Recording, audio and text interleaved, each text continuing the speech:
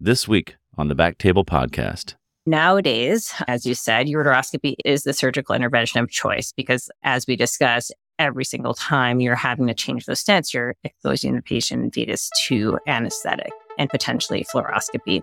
And so, again, nowadays, ureteroscopy is the intervention of choice when patients can tolerate it, when it's a safe time for them to undergo that procedure. Important to avoid that during the first trimester if possible, but if needed, they can undergo a short procedure.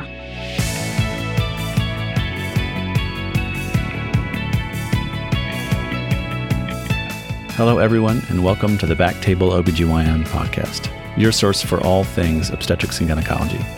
You can find all previous episodes of our podcast on Spotify, Apple Podcasts, and on backtable.com. I'm your host again today, Dr. Suzette Sutherland from the University of Washington, and I'm excited to have Dr. Alana Desai as my guest for this special episode talking about the management of urinary tract stones, but in the pregnant patient. Good morning, Dr. Desai. Good morning, Dr. Sutherland. Thank you so much for the invitation. Yes, we're very excited to have you here. Dr. Alana Desai currently is a clinical associate professor at the University of Washington in Seattle, where I now get to call her one of my colleagues. She specializes in endourology and kidney stones. Prior to coming to the University of Washington, she was at Washington University, which is in St. Louis, Missouri. She was there for many years, and we're very excited to have her with us now at the other Washington in Seattle. So again, thanks for being part of this program with us today. So as urologists, Dr. Desai, we generally dread the pregnant patient. Let's be honest, right? This is true. There's just so many worrisome details to consider, not only the urological details that we consider in the non-pregnant patient, but now we're worried about not only mom, but the fetus. So let's just start to dive into some basics about kidney stones and pregnancy. So what's the real incidence of kidney stones during pregnancy? Is the incidence really higher? And if so, what are the factors that increase that incidence? Sure. So previously thought to not be a higher risk in pregnant patients than the general population. Because of the difficulties associated with managing them, the incidence may seem higher, but typically is not higher than the general population. In a 2020 claims-based analysis of 1.4 million pregnancies, stone disease was found to be diagnosed in only 1% of all pregnancies. There is some newer evidence from an observational study at Mayo Clinic in 2021, however, that pregnancy does increase the risk of a first-time symptomatic stone, with that risk peaking close to delivery. It does improve about a year after delivery, but there's still a bit higher risk compared to age-matched controls going forward. It is also the most common non-obstetric cause for hospital admissions, complicating 1 in 200 to 1 in 2,000 pregnancies. Well, that's a lot lower than I think most people think about. Certainly don't see it all the time, but I guess maybe it just makes such an impression on us as urologists when we do see it in the pregnant patient that we think of it. And historically, people have thought that the incidence, maybe, or your chance of having a kidney stone as a woman is higher when you're pregnant because of maybe some hormonal changes or dilation of the ureters. Is any of that then true? Well, there are both anatomical and physiological changes that occur during pregnancy. Due to the enlarging uterus, you can get gestational hydronephrosis. Typically occurs in about 90% of people by the third trimester, but it can also occur as early as the 6th week, and that's just due to increased hormone production, namely progesterone. Because of this dilation, there's also an increased risk of stone migration and obstruction. And so stones are twice as likely to be located in the ureter when diagnosed during pregnancy just because of that migration. But even when not caused by stones, hydronephrosis in pregnancy can also lead to symptoms. The dilation from the stasis of the urine, along with the elevated progesterone, causing further ureteral dilation and reducing ureteral peristalsis. Both of these can promote the formation of stone crystals or urinary crystals. This is further accelerated by the increased GFR, plasma, and the plasma flow rate. And these do lead to an increased lithogenic factors, including urinary calcium oxalate and uric acid. The hypercalciuria, or higher calcium in the urine, is also exacerbated by placental production of vitamin D to meet the demands of the fetus. However, even though these lithogenic factors are increased by this increased flow, there is also an increased excretion of stone inhibitors, such as glycoprotein, nephrocalcin, tam-horsfol, that compensates or should compensate for the lithogenic factor. So again, a stone formation is not necessarily increased in pregnant patients, because it is balanced by the stone inhibitors. Again, like you said, it potentially just feels like it's an increased risk in pregnant patients. So is it maybe fair to say, too, the incidence of developing a stone isn't necessarily higher in the non-pregnant female, but you described some other factors that might make them move during pregnancy, or more likely that they try to start to pass. So they may become more problematic during the pregnancy, whereas they were just nice and quiet up in the kidney previously. Is that fair? I think that is a potential. Again, with these findings from the Mayo Clinic, it's tough to know whether stone formation itself is increased or just a symptomatic event. And again, with that stone passage, like you said. And you used a term, I'm trying to think back to the term that you used, but hydronephrosis, I think, of pregnancy is a term that we talk about. And when you use that term, of course, we could have hydronephrosis if we have a obstructing stone, but during pregnancy, are you just referring to the fact that the baby also is laying on the ureter during those later trimesters, or is there more to it in general, even during early pregnancy, that it's common to see a slight hydronephrosis on one side or the other? Right. So both. Early in pregnancy, like I said, can occur up to as early as the 6th week of pregnancy. And that's due to the increased progesterone that can just cause some ureteral dilation in itself.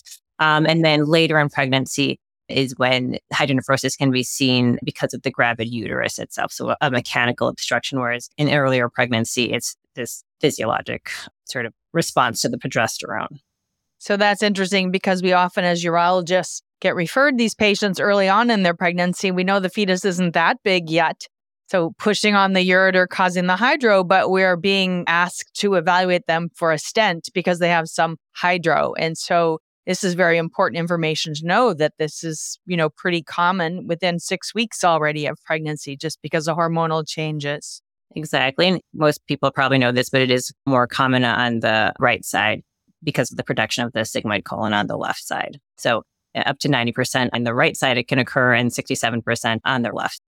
And then if we are suspecting that a pregnant woman, she's having some pain on one side or the other, how do we best differentiate between maybe there's just a little bit of hydronephrosis from the pregnancy versus a truly alarming, maybe obstructing stone? What's the best method of evaluation to start with? So you do have to start with your very basic history and physical examination. Again, as you said, you can have flank pain just from pregnancy itself or back pain commonly. The most common presenting symptom of kidney stone disease is flank pain. About 80 to 100% present like this, followed by nausea and vomiting. Again, typical symptoms of pregnancy. But you can also see other signs of stone disease, such as microhematuria, even gross hematuria, and then less commonly fevers and chills. So typically, again, you start with your basic history. Sometimes they'll tell you I had an acute, sudden episode of pain in my back, and then it wrapped around to my abdomen, went to my groin. A little bit while later, I felt like I had to go to the bathroom, and it just sounds like a classic stone history.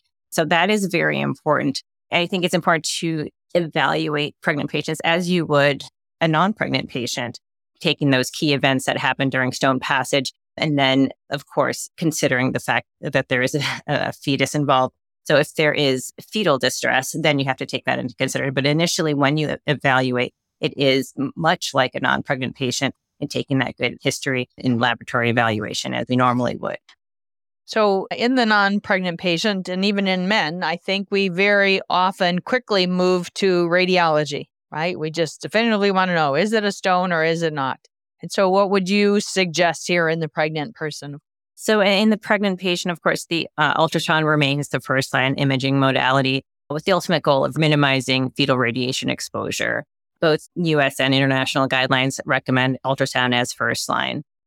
And then we know that sometimes stones don't show up well on ultrasound, but of course, the thinking is if they're so small they don't show up, they're not going to be problematic. What size do you think, makes that differentiating factor about whether it's really going to be a problematic stone or not, if you can see it on ultrasound? Sure. And I think this varies by patient, body habitus, stone size. As you said, a lot of stones don't show up on ultrasound. There are additional findings in the absence of actually visualizing a stone with an ultrasound. There are other features of ultrasound that can be paid attention to in this diagnosis. So one, hydronephrosis, of course, but you can evaluate ureteral presence, absence, delay. The other thing that people look at with pregnant stones is the resistive indices. So it's a calculation using peak systolic velocity and diastolic velocity using Doppler ultrasound. So this can help distinguish true obstruction from physiologic hydronephrosis of pregnancy.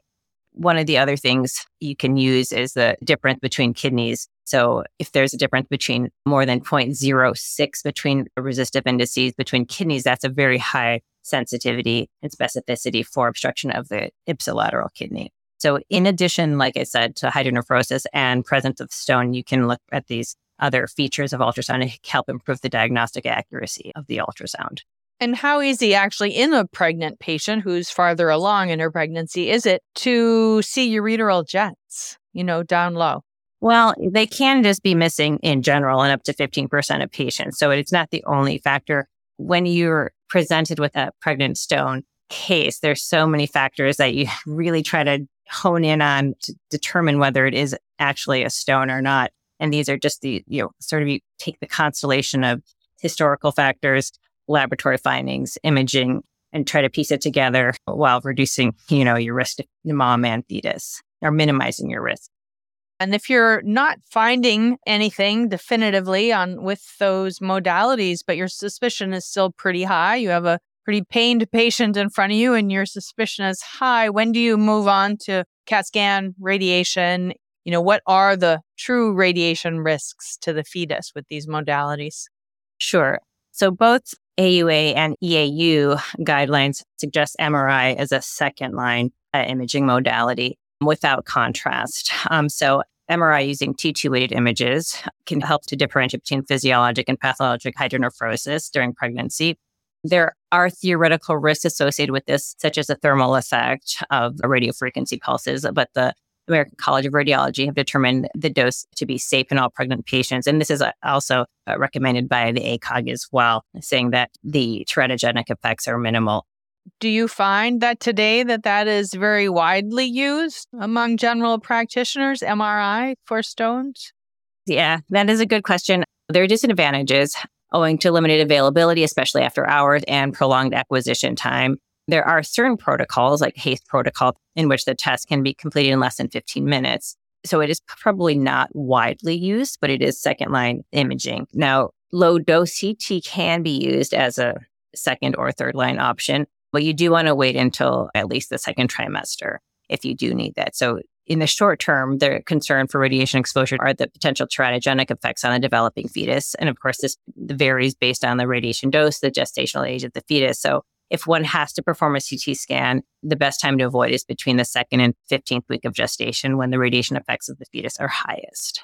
Of course, appropriate patient counseling and involving the patient in this decision-making process should occur. Longer term, there is some evidence that intrauterine radiation exposure can increase later risk of childhood cancers. So let's say we've made the diagnosis, or you have very strong, diagnosis on ultrasound, you didn't have to move to the radiation, and now you're thinking about how are we going to take care of this patient. Clearly, just even in a non-pregnant patient, if expectant management is possible, that's what we're all rooting for and trying to support the patient through that as best we can. But are there other specific things that we need to consider when we're helping a pregnant woman through expectant management? And when is it that we should stop expectant because we're worried about maybe, is there a real risk of a woman going into preterm labor, as an example, or early on, maybe miscarriage? Is there any data to suggest that with when a woman's having a lot of pain? Sure. So the non-pregnant patient, indications for urgent intervention are going to be obviously infection or risk of sepsis. So, fever, signs of sepsis. Clearly, urgent decompression is indicated. Other indications, bilateral obstruction, unilateral obstruction in a solitary kidney, renal insufficiency, intractable nausea, vomiting, and pain. And in the pregnant patient, while you're monitoring along with the obstetric team, the health of the fetus. If there's any fetal distress, that is also an indication for some form of intervention. But as far as expectant management across the trimesters is going to be similar: antiemetics, pain control, IV fluid hydration. And are there certain pain medications that are favored during pregnancy versus others? Of course, we try to limit narcotics regardless, but sometimes we have to use them. But when we look at the NSAIDs or Tylenol or other things, what's usually recommended first in pregnant patients? So Tylenol is considered safe in pregnancy. NSAIDs, unfortunately, are contraindicated due to multiple risks. Risk of premature closure of the ductus arteriosus, oligohydramnios, and spontaneous abortion. So those are completely contraindicated. Low dose and short-term morphine is considered safe. However, higher doses with longer duration can be associated with fetal narcotic addiction, intrauterine growth retardation, and premature labor. So short courses, low dose of morphine for pain control, and obviously Tylenol as well. So like a Percocet or oxycodone falling into that morphine category, or you mean something specific? Yes, as an oral option or intravenous if needed for breakthrough.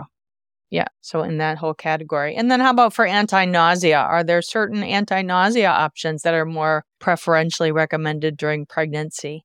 Sure. The antibiotics considered safe include antihistamines such as meclizine, Phenergan, and Compazine. Second line would be Reglan, something like a dopamine antagonist. They can be associated with extrapyramidal side effects, so those are second line. Zofran is also considered second line owing to limited data on its use. And so again, first line is going to be those antihistamines and thiazines.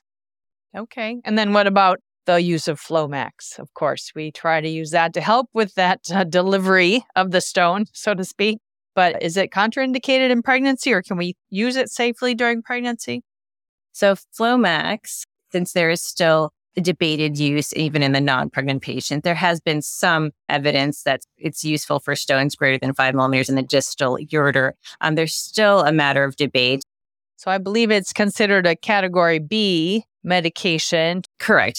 It can be used. However, again, because there's a consensus that is lacking, there is also a recent retrospective study of pregnant patients receiving MET that showed no significant increase in stone passage compared to those not receiving it, and no reduction in the need for surgical intervention. So based on current consensus lacking and non-significant findings in pregnant patients, as of late, MET is not routinely used in kidney stone disease. However, again, as you said, it's category B, so it's safe to use. Relatively speaking, yeah. Okay. And then I guess the other big thing that's often debated right at our academic meetings and at the podiums, whether if a woman needs urgent decompression, should it be with a ureteral stent or a percutaneous nephrostomy tube, especially if she has to have it in there for the rest of her pregnancy. So what are your thoughts on that, and what's the data show? Sure. So as always, institution dependent, what resources are available, whether there's interventional radiology even available. They can either go immediate nephrostomy tube or ureteral stent placement. Again, the decision is based on local capabilities with definitive treatment at a later date. Both modes of decompression are associated with rapid stent or tube incrustation. So both tubes have to be changed every 4 to 6 weeks. Early in my training, so 20 years ago, everyone was managed with just decompression with frequent changes every 4 to 6 weeks.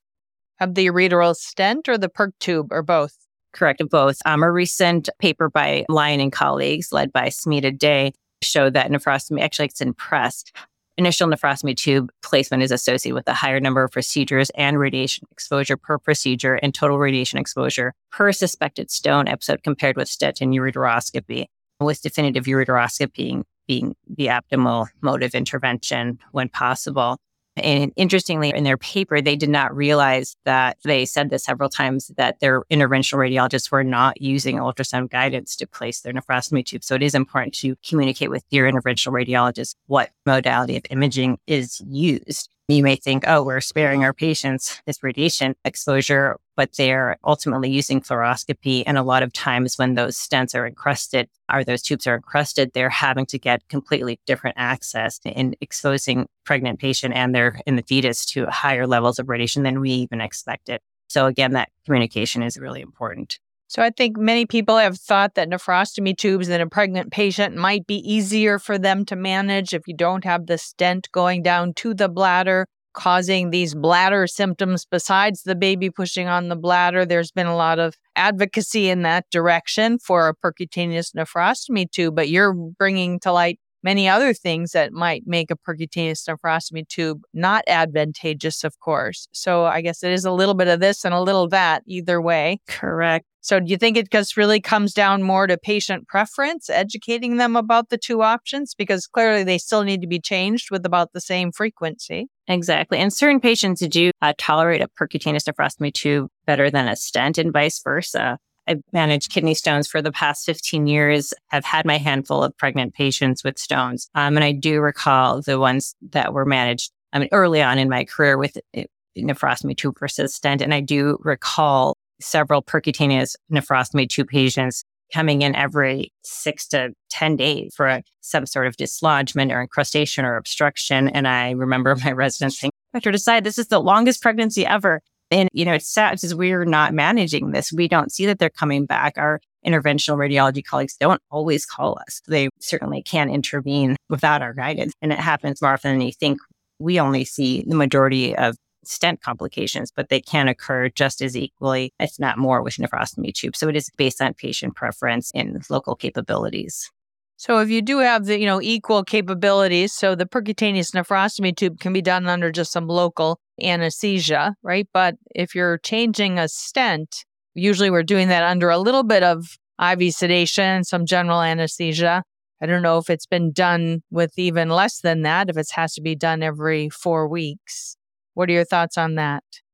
So if anesthesia is needed, preferably it's after the first trimester. So second trimester is best. One, to reduce radiation and anesthetic exposure to the developing fetus, and then trying to avoid in the third trimester so that you don't have patients go into preterm labor. So second trimester is the best time for intervention. General anesthesia is typically utilized. Spinal anesthetic has also been described, as well as even MAC in select cases. Yes.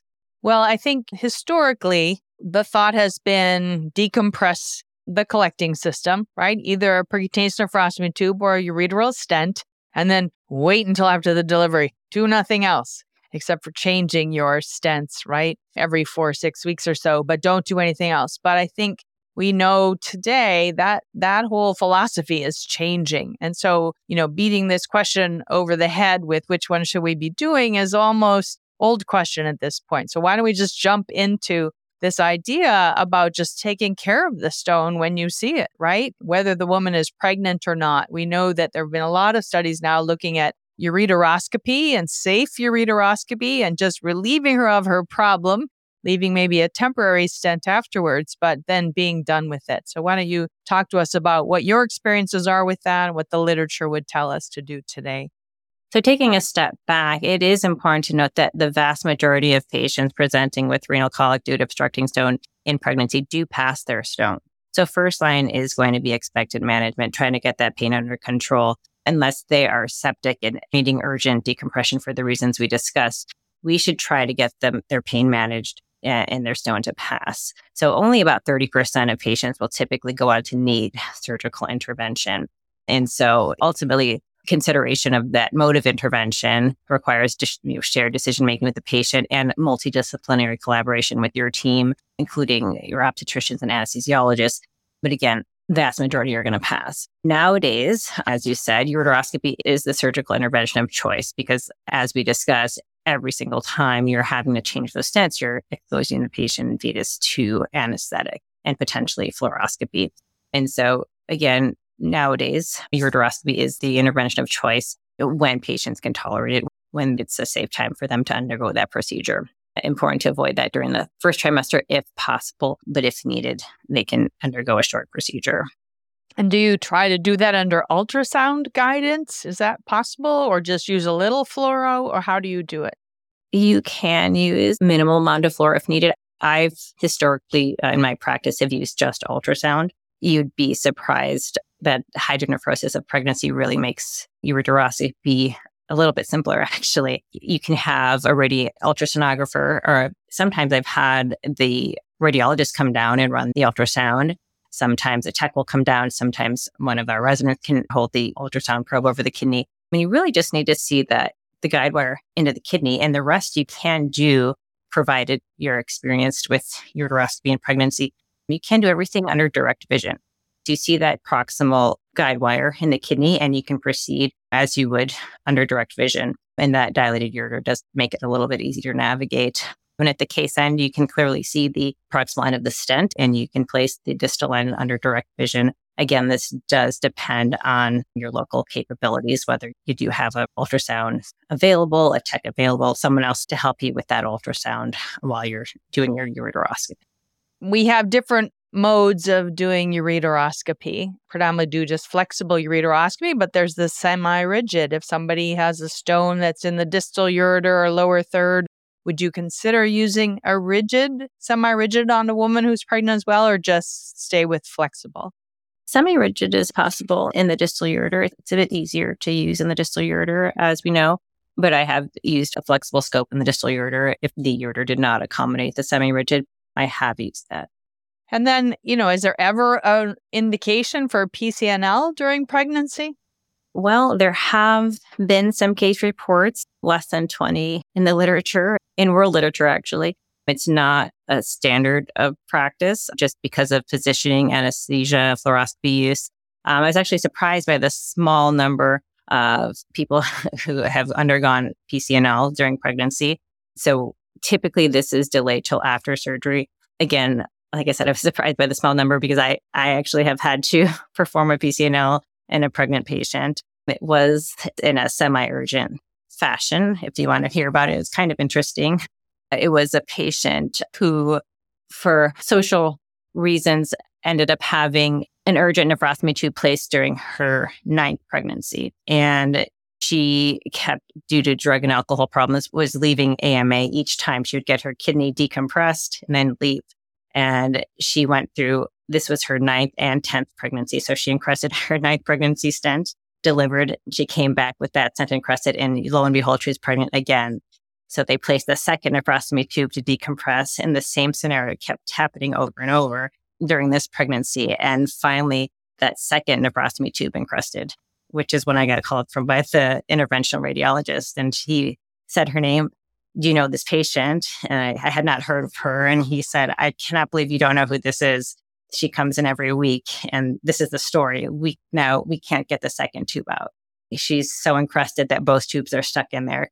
Can't you help us? And she indeed had such a large stone burden that she would require a PERC. And so I did know that doing it ureteroscopically, I think she was in her 3rd trimester, probably about 33 weeks or so. And I did know that doing it ureteroscopically would have taken a prolonged amount of time, and that was most likely the right approach to do it expeditiously. But there was no way to exchange her tubes without doing some sort of stone procedure.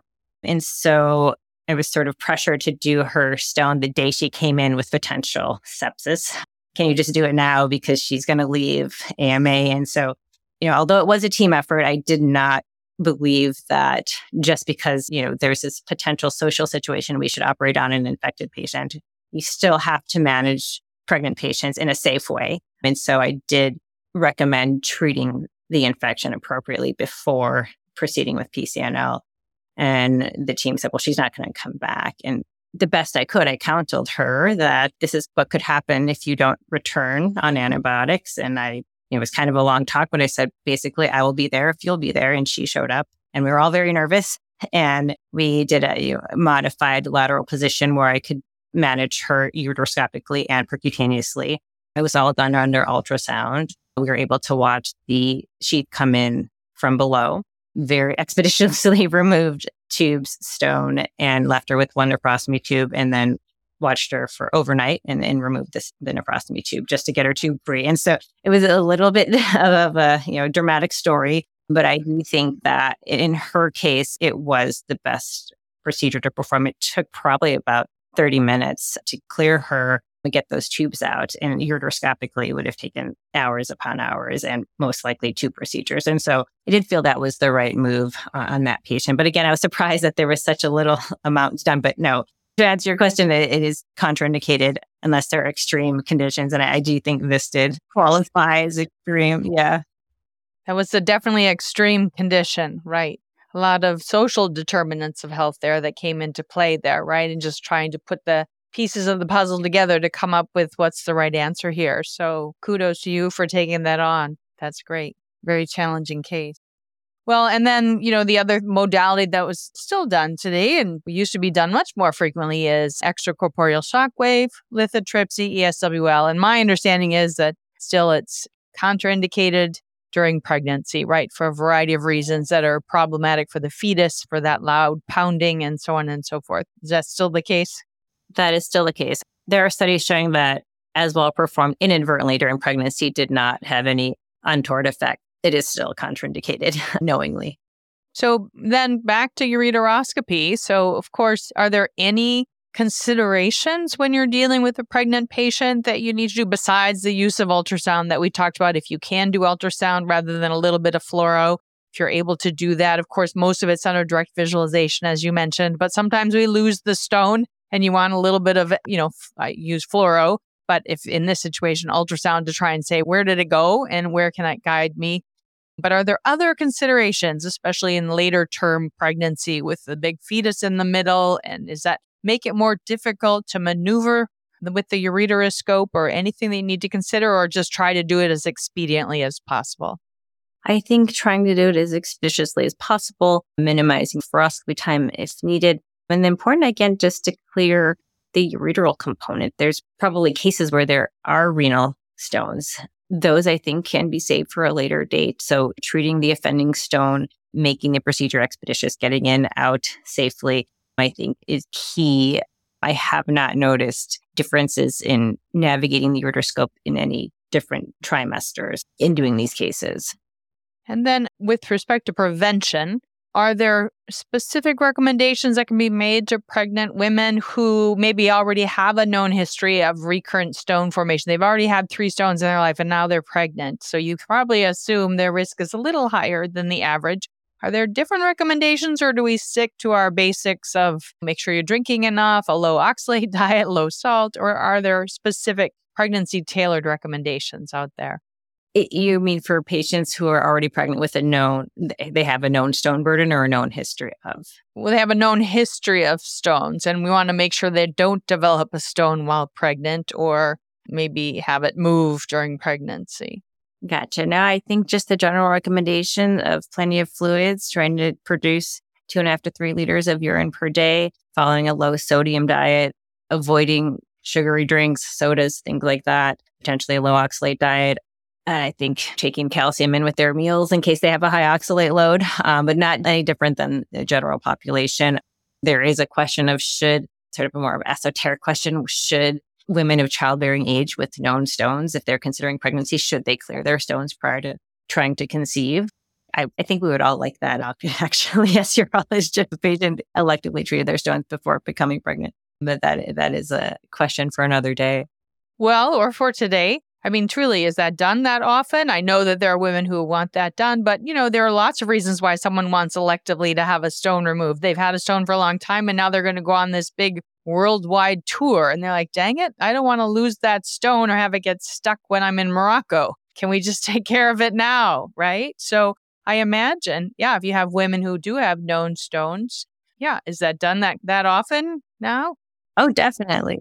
Definitely. I mean, I think if there were a patient who, similar to a patient who is going to Morocco, wanted to have their stones treated electively, say they wouldn't have to deal with it during an inopportune time, I think we would definitely consider that. It's currently not, I don't want to say not standard of care, but if a patient comes in, we don't necessarily that they have to have their stones removed electively prior to pregnancy. Depending on the size, we may say it's a good idea. But currently, there are no guidelines that say we have to treat these stones prior to pregnancy. I do think it would be ideal to do so that patient and provider and developing fetus do not have to deal with an acute stone episode during pregnancy. I think that would be a reasonable way to counsel patients considering pregnancy that have known stones. I do think that'd be completely reasonable. The last thing we want is a worrying fetus. Correct. Well, great. That's been a lot of helpful information. I think, a big take home from this is really the wide use of ureteroscopy and immediate stone intervention and removal when possible, if it can be done. rather expediently by someone who has good training in ureteroscopy, right? That just because the woman is pregnant, it doesn't mean that you can't take care of her stone definitively. And I think that's really a huge piece of information. I know that's been being done for a while, but there's still a lot of controversy out there among general urologists, I think, that still shy away from the pregnant patient. I think that is reasonable. That's one other important key, because the AUA guidelines are clear that ureteroscopy in the pregnant patient should only be performed if the surgeon is comfortable with this and adept with the procedure and has adequate perinatal and obstetric support available. And that's not always the case. And so if the patient needs to be transferred for definitive care, that transferring is a reasonable option. Yeah. So you brought up a good last point, is that certainly involving OB in this is just of utmost importance, right? And having OB there, somebody to monitor the fetal heart rate during the procedure is just, I'm sure that's a recommendation there on guidelines somewhere too, I'm sure. So, but that's really important so that you're in constant communication so that we're all ready should something go awry, right?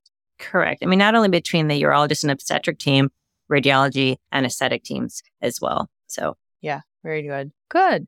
Well, that was wonderful. Any other parting words? Are there any other topics about this that you wanted to address that I didn't ask you about?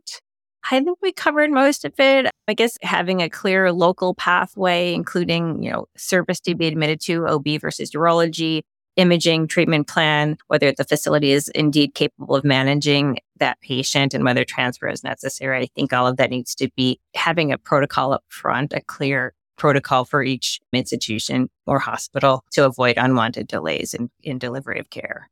We always find that when we have all of our ducks in a row, we don't need them. Correct. It's when the ducks aren't ready that we suddenly find ourselves wishing we were a little more prepared, right? That's right. So in this situation, you really need to make sure your ducks are in a row because there's more than just the patient, the fetus at stake too here. So good. Well, thank you so much. Thanks for sharing your expertise and your firsthand experience with us. That was really wonderful. Well, thank you again for the opportunity. Nice to see you as always. Until next time, signing off.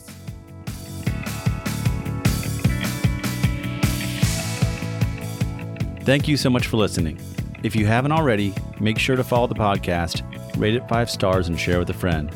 If you have any questions or comments, direct message us at _BackTableOBGYN on Instagram, Twitter, or LinkedIn. Backtable OBGYN is hosted by myself, Mark Hoffman, and Amy Park. Our audio team is led by Kieran Gannon, with support from Josh McWhirter, Aaron Bowles, Nick Shellcross, Josh Spencer. Design and digital marketing led by Brian Schmitz, with support from Taylor's Version Hess and Yvonne Overjinsky. Show notes and social media by Emma Landenwich and Lindsay Beecham. Administrative support provided by Jamila Kennebrew. Music written and performed by Scott Baby Daddy Hoffman. Thanks for listening, and we'll see you again next time.